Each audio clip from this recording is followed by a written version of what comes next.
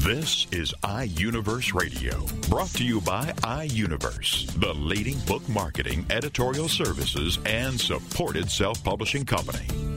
iUniverse Radio is your opportunity to hear firsthand from authors about their new books. It's an in-depth discussion about the author's passion about the development of his or her story in their own words. It's an inside look into the characters and the plot and how the story all came together. Here is iUniverse Radio. Greetings for iUniverse. This is J. Douglas Barker. The title of the book is Anger Management, and the graphics on the cover say this, What's in the Cup? Joining me from Illinois in the United States of America is author Mark Stricklin. Thank you, sir, for joining me today. Oh, it's my pleasure. Thank you for having me on the show. I love the fact that this is a relatively short book. You have an extensive background in psychology and other areas, doing workshops and mentoring and helping other businesses and individuals. This book is an outcropping or an extension of that work, if I'm understanding it correctly. And it's a short read, 102 pages or so. How did you decide that you wanted to put something in print?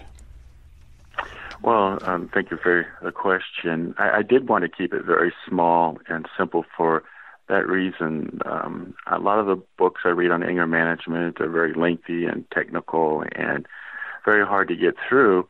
And so I just wanted to break this down into anger's most simplest forms and some ideas and techniques to deal with anger. And the book came out of my seminars that I was teaching, working with those struggling with addictions. I do volunteer work, meeting in transitional shelters. And so the book came out of that. And I'm excited about it and looking forward to seeing where it goes from there. Was there any family references that maybe spurred you to get involved in this area of the industry? No, not really. My own personal struggle with anger, growing up in a home where you heard the message, you shouldn't be angry, you shouldn't be angry, you shouldn't be angry, and not really having any role models or anybody that showed or explained that it's okay to be angry, just be appropriate in your response to it. So the book is really part of the journey of my own personal life. Excellent. Thank you for sharing that. You have, of course, dealt with or are dealing with a subject matter that all of us, I think, deal with to some capacity. I have met people that claim they never get upset or angry and don't have any stress in their life. Is this something that is environmental in its origins, or is it personality? Is it DNA? How would you? What have you discovered? Well, like you, I've met people that say they never get angry, and for the most part, I have a hard time believing that, because my definition of what makes you angry is very organic. It's just simply this: you get angry when you have an unmet expectation. Now, expectations can take two forms: things that should happen and things that should not happen. So if you're a person that has no expectations in life, and then you won't get angry. If you don't care about anything, if you just case hurrah about everything in life, then you will not be an angry person. But if you care about things passionately, you have strong opinions, if you have a list of things, how should things operate, how things should not operate, then you are going to experience the emotion of anger, and that is just common to all mankind. So, in psych class, I think the term sanguine, is that apply to someone that has very little ups and downs? Yeah, there's all types of personality tests. They have different names in my book. I use different labels, but yeah, personality does play a part in anger management. If you're a sanguine, then you are emotionally by nature, but still anybody with a personality will struggle with anger or will have experienced the emotion of anger if they have an expectation. So in my seminars, in my very first part, I stick a $20 bill up on the board, or if I'm doing a video presentation, and I ask them, if you want to win my money, just give me an event in your life where you got angry and you have no expectations, and I'll give you $20. And I've never lost. Never lost. In your 19 chapters, one of them talks about global anger. Is that anger that is outside of your control, or is that something else? Well, it's a lot of times you hear me say the word depends, because anger management is just that. It's allowing yourself to experience the emotion of the anger and managing that. And a lot of things depends. It depends. What I call global management is a global anger is all about just not being happy with your life. So you just wake up in the morning mad and angry because things are just not going your way. It's just all over. And sometimes it's very hard to pinpoint why you are angry in specifics, because your life is not where it should be. Well, let me correct one thing. Rather than 19 chapters, I'm sorry, it's 23 chapters. I have a family member, I remember as a child, that just, for whatever reason, had a lot of anger and frustration when they were, 2, 3, 4 years old. Do you see that in some children where they just have difficulty controlling their emotions? That almost indicates that it was something's hereditary, perhaps. Is that anything that you have discovered? Yes. There's always a genetic component, an environmental component involved in how we experience anger and have emotions. We all have different makeups. And yes, it's different from person to person, but getting to know yourself and what your personality type is like, and understanding the positive aspects and the negative aspects of that personality, those that have that kind of trouble controlling their tantrums and stuff like that are usually very passionate people, and when they apply that passion in the right direction, can accomplish much. I agree. That is a fantastic analysis. Your book style, what would you say is the way it communicates? Is this a simple to read book? Is it one for upper management, or is it something that everyone can adapt and learn from? Well, it's almost like I'm speaking in front of you, just like we're talking today. It's very conversational, and I do speak from a very personal point of view, giving examples from my life. The first time I wrote the book was very technical. It was like I was writing a thesis paper, and it was hundreds of pages of technical information and research. And I rewrote the book when I hired an artist to do a book cover, and I had some ideas about some cartoons, and he was just fabulous, and he was amused. I rewrote the whole book and made it almost like Anger for Dummies type of thing, just very simple. You have also included some work pages or worksheets, ways to self-analysis. I'm saying it that way. I don't know if that's correct. But there is a chapter that deals with analyticals. Describe for my readers how they can take a look at their own personality and maybe adapt some of the techniques. Well, like I said, there's different labels for different personalities. I break them down into 4 areas: driver, amiable, analytical, and what starts with the E. The E word. Let me go find that. It's in chapter 22. What you have outlined there is something that can be adaptable to anybody. I was looking at that and wanting to discover better ways to dealing with things because I'm expressive, and I believe E, as in expressive, is the word you're trying to find. Expressive. Yeah, expressive is the other personality. For instance, if you take the little simple 10-question test, and it's not an all-inclusive, all-knowing test, it just kind of gives you a guideline. If you're a driver type of a personality, you're a person that likes to be in charge, you're goal-oriented, so you use anger to get your way. And that's why you find a lot of people who are drivers yelling and screaming and out of control, because we tell those kind of people, if you're that angry, go ahead, and we give into it. So we reinforce that type of behavior for those that have a driver personality. They use anger to manipulate and to get things done. But if you're an expressive type of person, you just like to be. Your goal is to be recognized, and you're the sanguine type of person, up and down, emotional, and you just want to be recognized. So your motivation in sharing, a lot of times your feelings, is just for people to acknowledge. And the problem is not everybody is expressive, and when people share too much feeling, we kind of put up our fingers in the form of a cross and say TMI, too much information. So, go ahead. I'm sorry, Jay.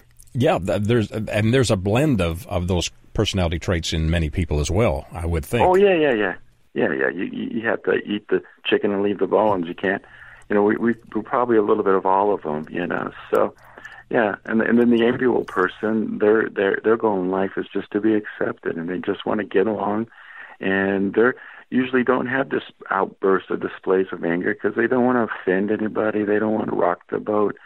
So if you're an amiable person, you're a people person. You'll just kind of suck it up and let it go. But then if you're an analytical person, you have the priority of being right. You want to be right. And so you're argumentative a lot of times. You're trying to prove your way, and you do research. And so in your anger, you have the tendency to be quiet, but seek ways of getting even and revenge because you're smart. Or at least you think you are. That's correct. You introduce this book to my listeners in a couple of sentences, the way you would to someone on the street that doesn't know Mark Stricklin as an author. Well, I would tell people, and this conversation comes up quite a bit when I'm in different fundraisers and events, and I'm sitting next to lawyers and judges and circuit clerks, and I tell them, first I ask them, is it okay to be angry? And inevitably, most people say yes. So being angry is not the problem. It's how we respond to our anger, and that is in a cultural setting. So what's good in other places is not so good in other places. So let me just simply say this. It's okay to be angry, and your anger comes from unmet expectations. So anger management is really managing your expectations. Fabulous. The title of the book, again, is Anger Management, and expectation is superimposed over top of that anger word, and subtitled A Simple Guide to Managing Life's Expectations, colorfully illustrated on the front cover and some on the inside. Again, a short read, 107 pages. It is a wonderfully done book and simple for anyone that might be dealing with anger issues in their life or know someone that is. This is a great book to pass along. Mark, where can my listeners get a copy of Anger Management? Well, you can get it online with Amazon or Barnes & Noble or from iUniverse. Excellent. And they can also do a search under your name, Mark Stricklin, Stricklin, and locate this. And are there books in the future? Have you perhaps decided to do a sequel? I've been asked to do that.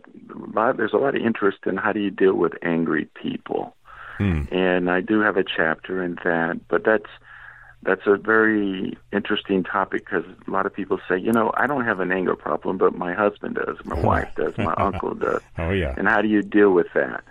So maybe in the future I'll do a little bit more expansion on how to deal with angry people. Hopefully you'll let us visit again if that should take place.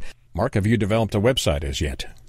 Yes, I do, Jay. It's www.angerexpectations.com. And expectations with an S, correct?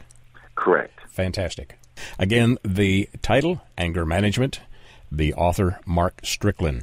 Great visiting with you, sir. Best of luck with this book, and I would urge my listeners, everyone knows someone that has a problem with anger, so they need to get a copy of your book. Thank you for joining me today. Thank you, Jay, for having me. It was a pleasure. My pleasure. For iUniverse, this is J. Douglas Barker.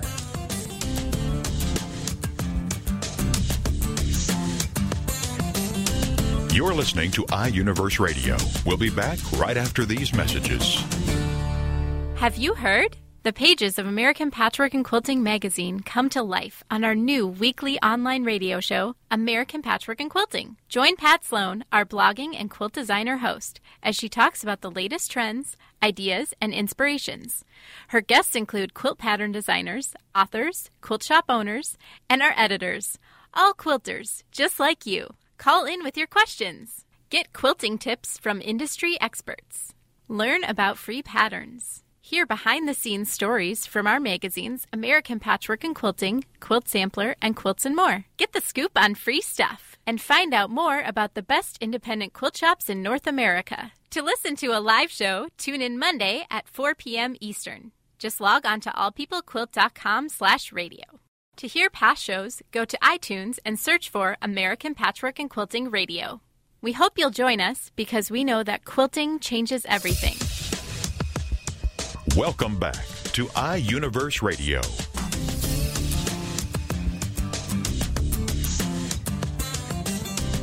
The title of the book, Leading the Way, Behaviors That Drive Success. And the author is Paulette Ashlin. And Paulette joins us now on iUniverse Radio. Hello, Paulette. Hello, Steve. Great to have you with us, Paulette. Leading, that is a role that a lot of people struggle with, and yet it's so important to have that confidence, I guess, and learn how to develop that confidence because, as you put it, behaviors that drive success, that's what you are all about. You're helping us understand how to attain those right behaviors for success. That's exactly right. And to begin with, we probably need to have a good definition of leadership because there are so many of them across the world. And one of the best quotes I've heard is that a leader is someone who can get people to do things voluntarily, the things that must be done. So how does a leader do that? It's through behavior and through actions and communication that inspire people to want to follow them.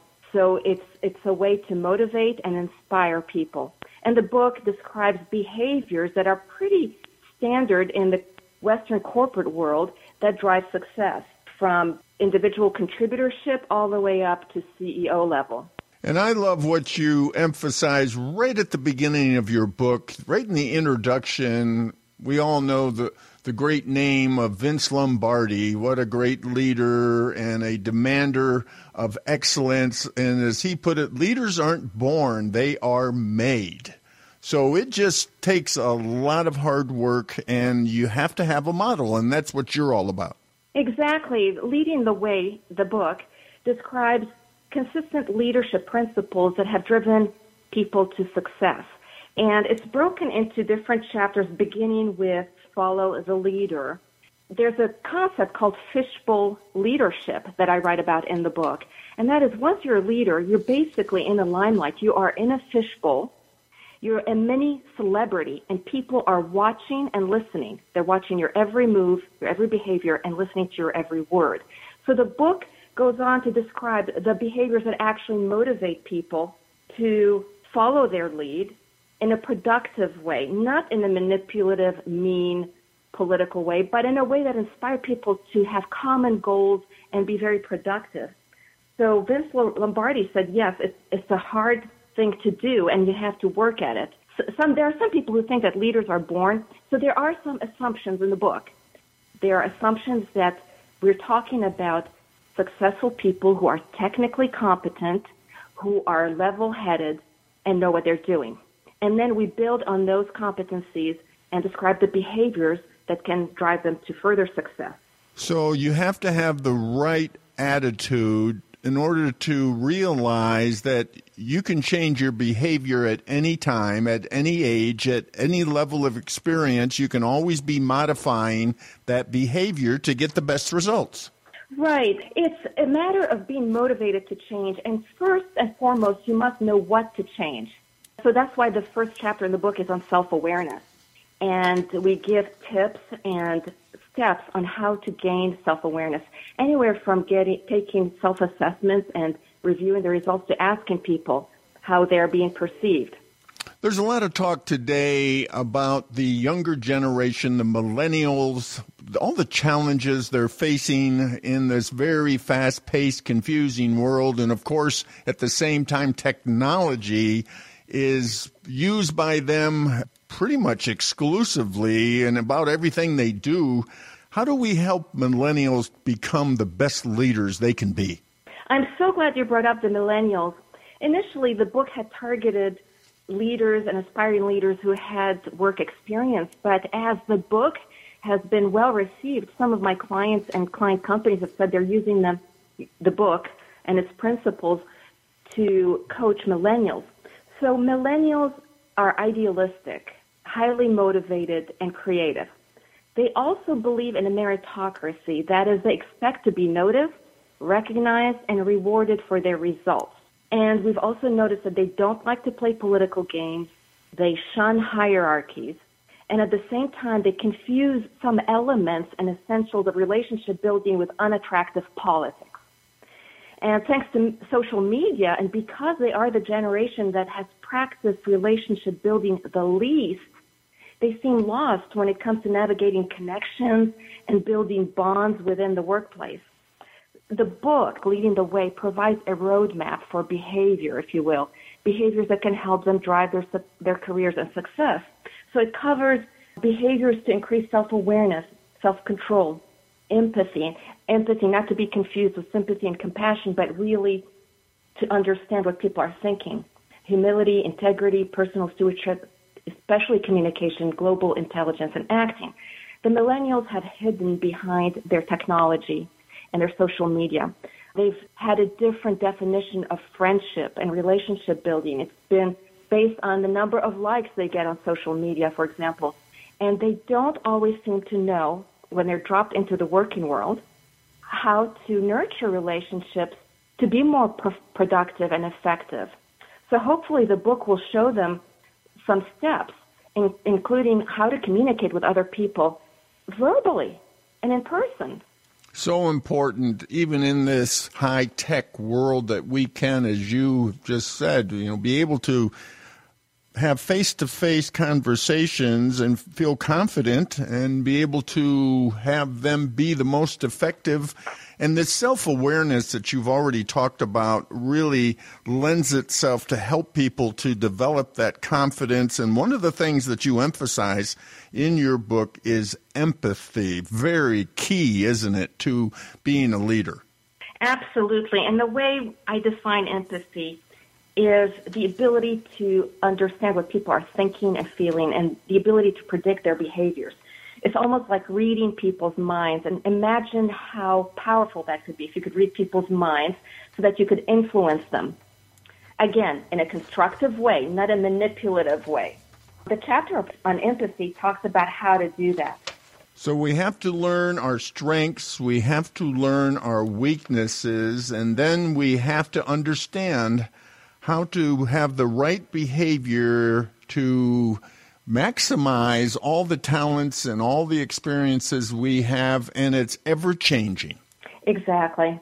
It all builds on itself. So the assumptions, as I mentioned earlier, are that you're technically competent and also that you do know your strengths and weaknesses. And if you don't, the first chapter addresses self-awareness and techniques for increasing self-awareness. Then the chapter on self-control builds on that. Once you know what you're like and how you are being perceived, you can control the image that you project. The third chapter is on empathy, which teaches people, including the millennials, how to get into other people's brain and to figure out what's going to motivate them and how you can lead them most effectively. There's a misconception that effective empathy is treating people the way you want to be treated. And it's not about that at all. Empathy is about treating people the way they would want to be treated. I've had clients who would tell me with very good intention, well, if it were me, I would blank. And I reply, it's not about you.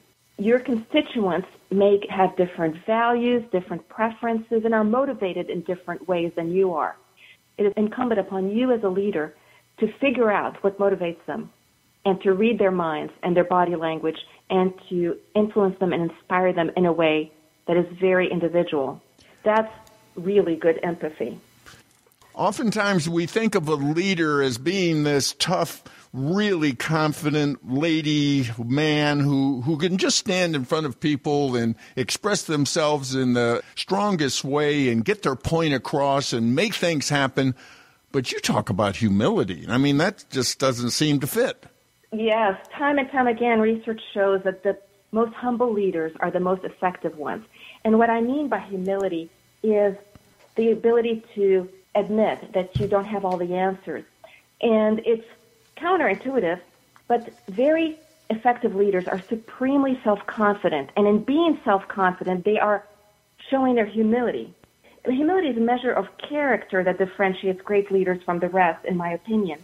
And very arrogant people, the ones you were describing, tend to be super independent and want to go it alone and take the credit for things, whereas the humble people share credit, take the blame, acknowledge when they don't know something, they're relatively modest. They're not doormats. So we're not talking about subservience, we're talking about pure humility that is extremely attractive to other people. It's human nature.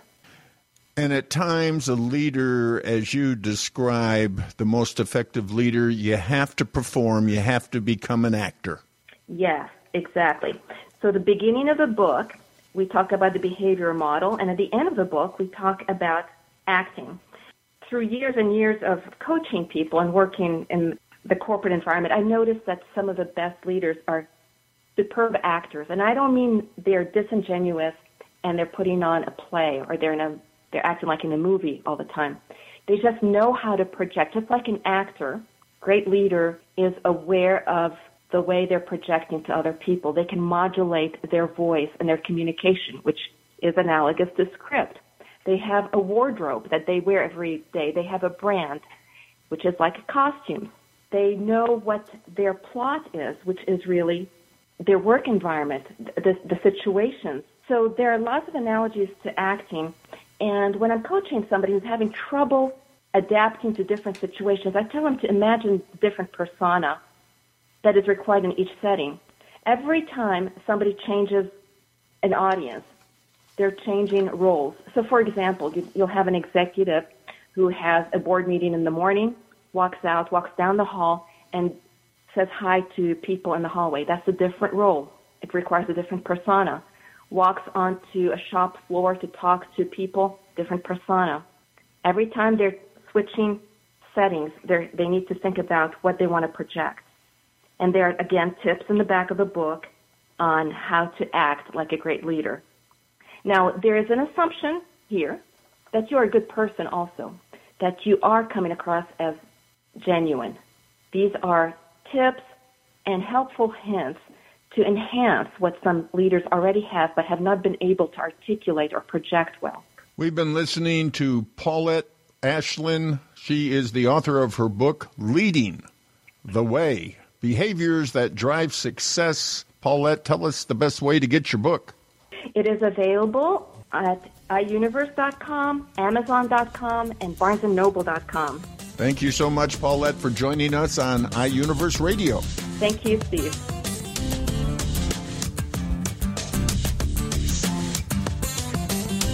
You're listening to iUniverse Radio. We'll be back right after these messages. It's the Fitness Minute with fitness expert Annette Hammond. When your focus is to lose weight or maintain your present weight, exercising effectively to burn the most calories is crucial. You want to give yourself every advantage to burn as many calories as possible. One good tip is to do your strength training exercises standing up so you can keep your heart rate up. Another tip is to perform multi-joint exercises when you can. For example, as you're doing a forward lunge, add bicep curls while you're coming up from the lunge. Another example is to execute a wide squat, and as you're coming up from the squat, perform a shoulder press. By doing these multi-joint exercises, you're putting more demands on your body, keeping your heart rate up, and working more muscles at the same time. The goal is to burn the most calories during that workout. I'm Annette Hammond. To hear other fitness and weight loss tips, visit our website at AnnetteHammond.com. Welcome back to iUniverse Radio.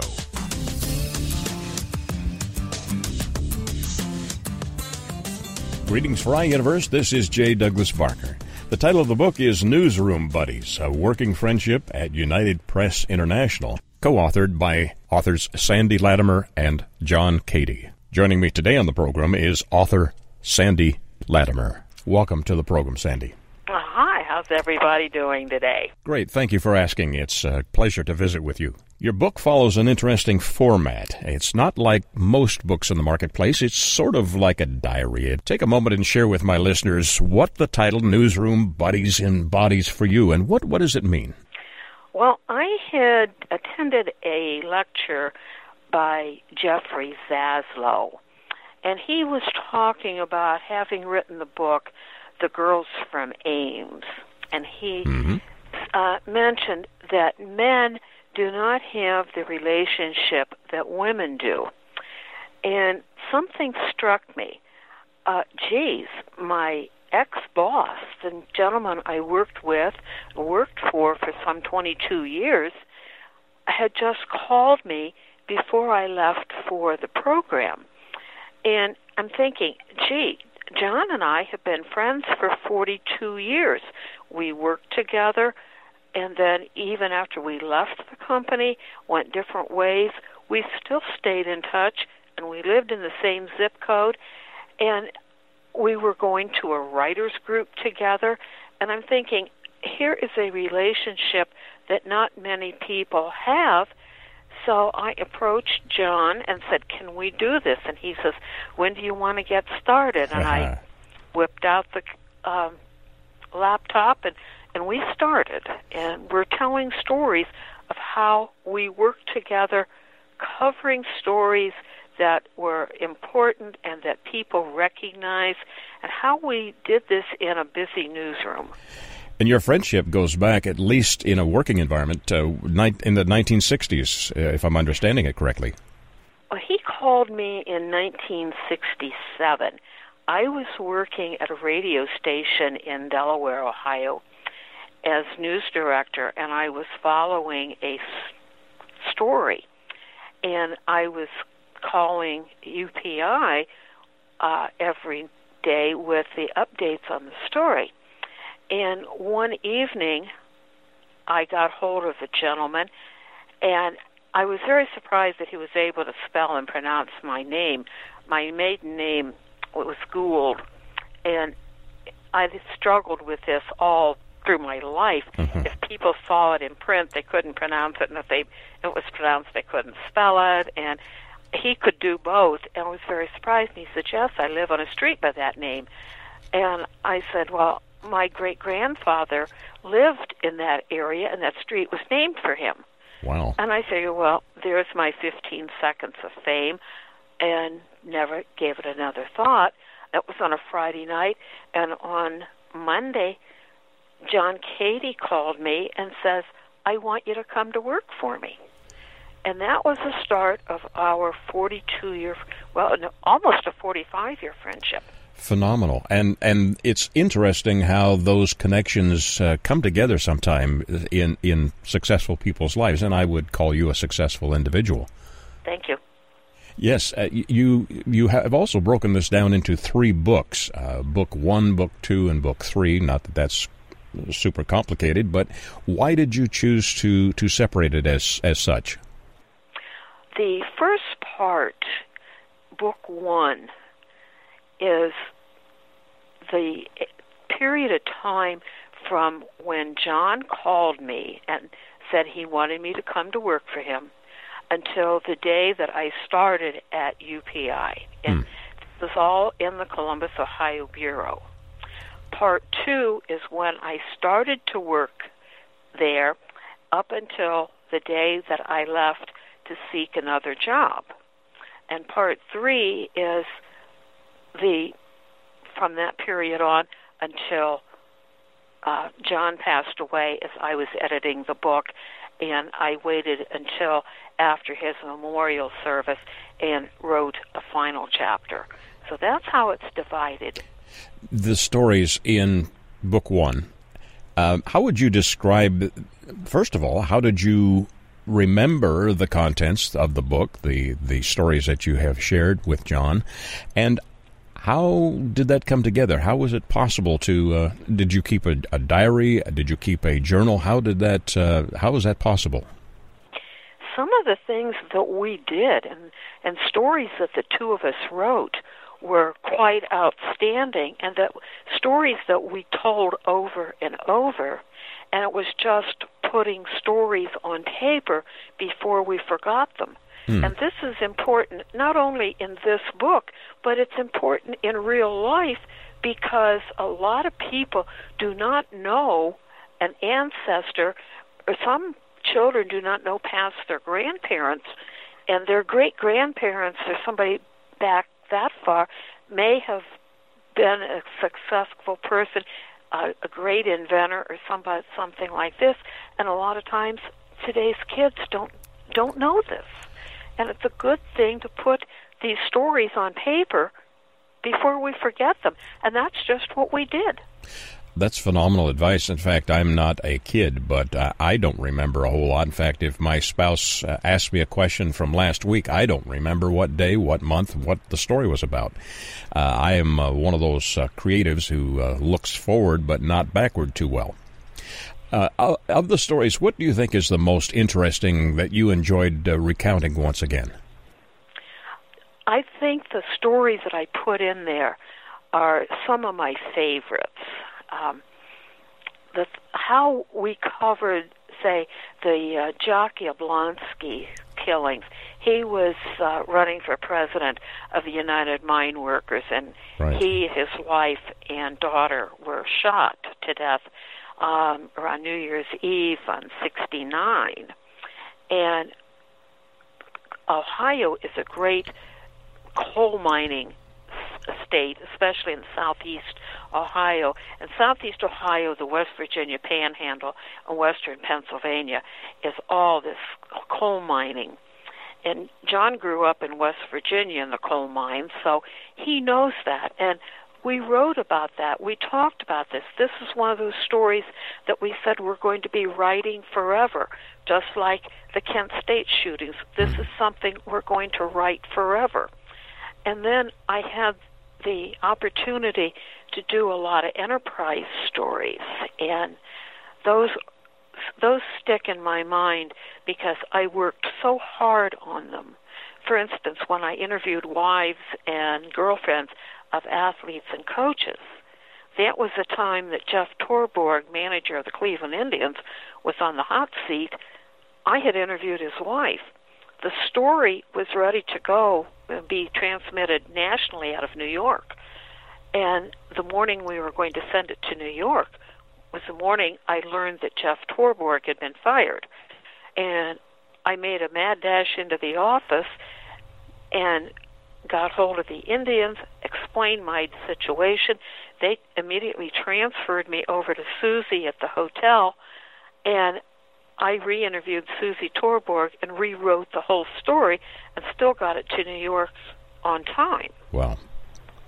And then the other part of that story, it was a 3-part feature story, and the 2 parts had run. The third one was going to be running the next day. Well, that was at the time when Thurman Munson's plane crashed in flames at the Akron-Canton airport, and he was killed.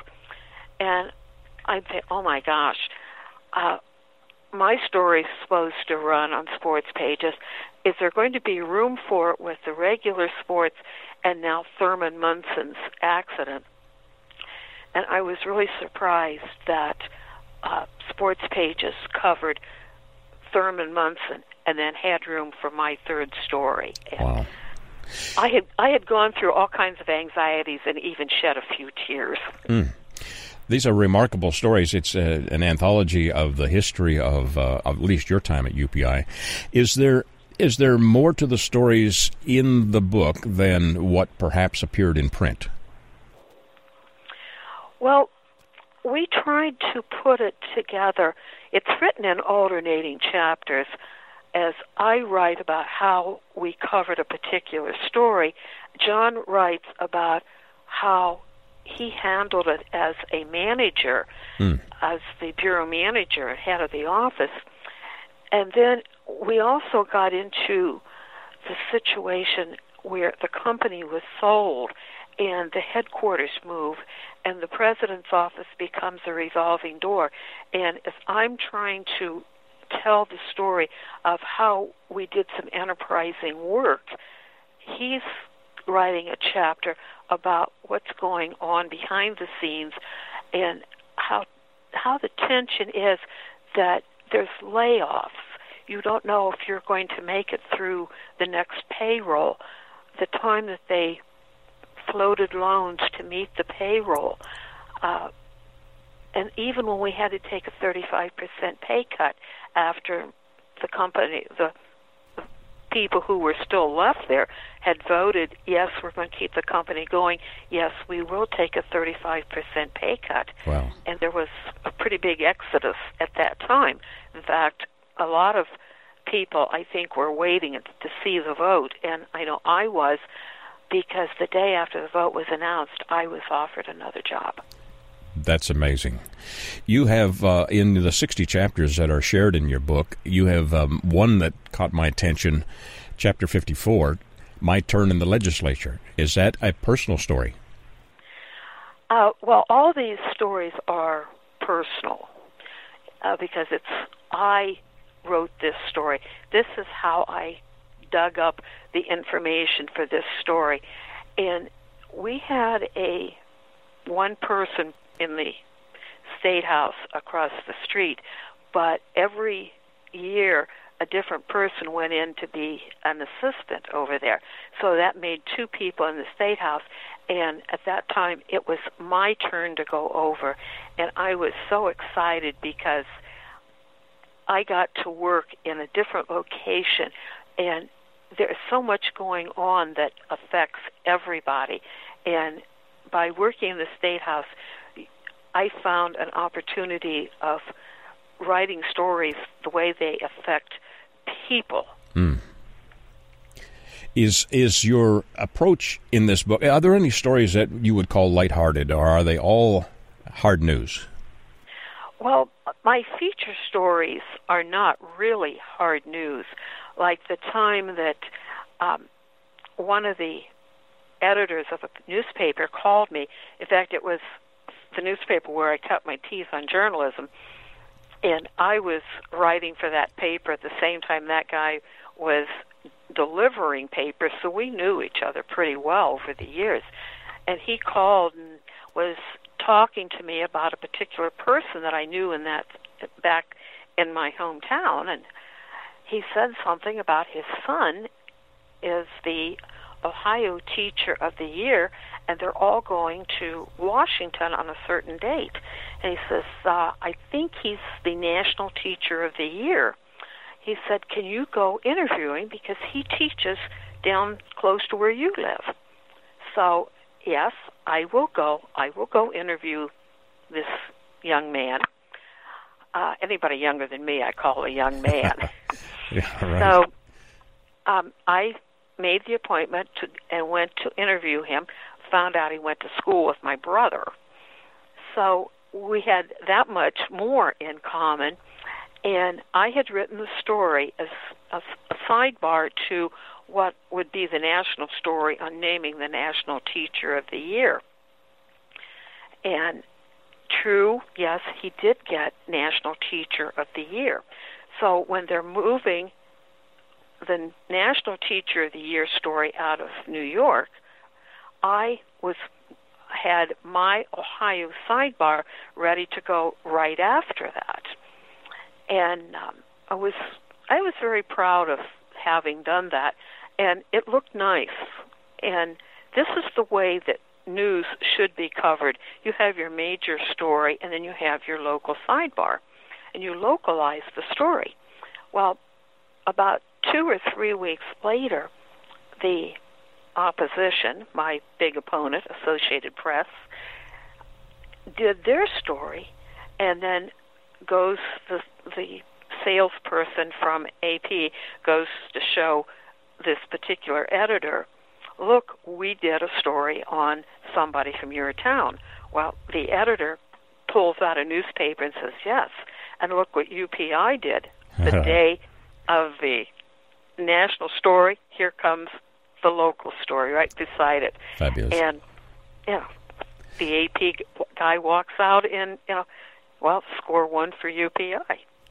There's some fascinating stories in your recounting of history, and I'm wondering, what is the general reason for writing this? I'm sure it was to share your history, Newsroom Buddies. That's a wonderful title for a book. But is there something else that you wanted to pass along? Well, I had started this on the idea of male friendship, how John and I were friends. He and I at one time lived a football field apart. Wow. And I could stick my head out my living room window and watch his kids on the playground. We would share rides. He would come over, or he would holler across the driveway and say, "Hey, don't go yet. I'm not ready." And he and I would go to work together. He made up the schedule so he could schedule me on days that he worked, and we would share last night's leftovers. We would get off work at 3:00 in the afternoon. He'd come home, start dinner before his wife got home, and what was left over, he would wrap it up in aluminum foil and bring it to work the next day, and we would have that for breakfast. Oh my. We wouldn't bother with the coffee and donuts. We would have perhaps stuffed zucchini or leftover shrimp creole or whatever. And then on Saturdays, when there was a different crew working almost every Saturday, and we would plan menus around who was working, because downtown there were no restaurants open on Saturday, so we would do our own cooking. And when I worked, everybody knew that I would bring Swedish meatballs to work, and that recipe is included in the back of the book. Oh, great idea. The book is a fascinating read because of the coverage of history and also the point in time, because you have referenced it in your stories. Where do people get a copy of Newsroom Buddies? They can get it from the publisher, iUniverse. It's also available on Amazon.com, BarnesandNoble.com, and I think there are a couple other small distributors that anybody Googling books by Sandi Latimer, and that's Sandi with an I and Latimer with one T, and they can find it in various places. Sandi, do you have a webpage also that people can connect with you? I have a generic webpage because I do a lot of writing. And this one is Sandi Latimer. That's SandiLatimer-com, .webs.com. There is no triple W at the beginning of that. No triple W. All right. And listeners, if you are wanting to get this on a local level and can't find it, you can ask your local bookseller. They can order it in for you. Yes. And my email address is on my webpage, so I enjoy comments from anybody. If you read the book, and I appreciate your putting a review on the site where you purchased the book. Great, Sandi. Sandi, thank you for sharing your story. Again, the title of the book is Newsroom Buddies, A Working Friendship at United Press International. My guest, Sandi Latimer, and stories also by John Kady. Thank you for joining me today and sharing your story. Thank you. My pleasure. For iUniverse, this is J. Douglas Barker. iUniverse Radio is brought to you by iUniverse, the leading book marketing, editorial services, and supported self-publishing company. iUniverse Radio is produced by TogiNet Radio. Radio with a cutting edge.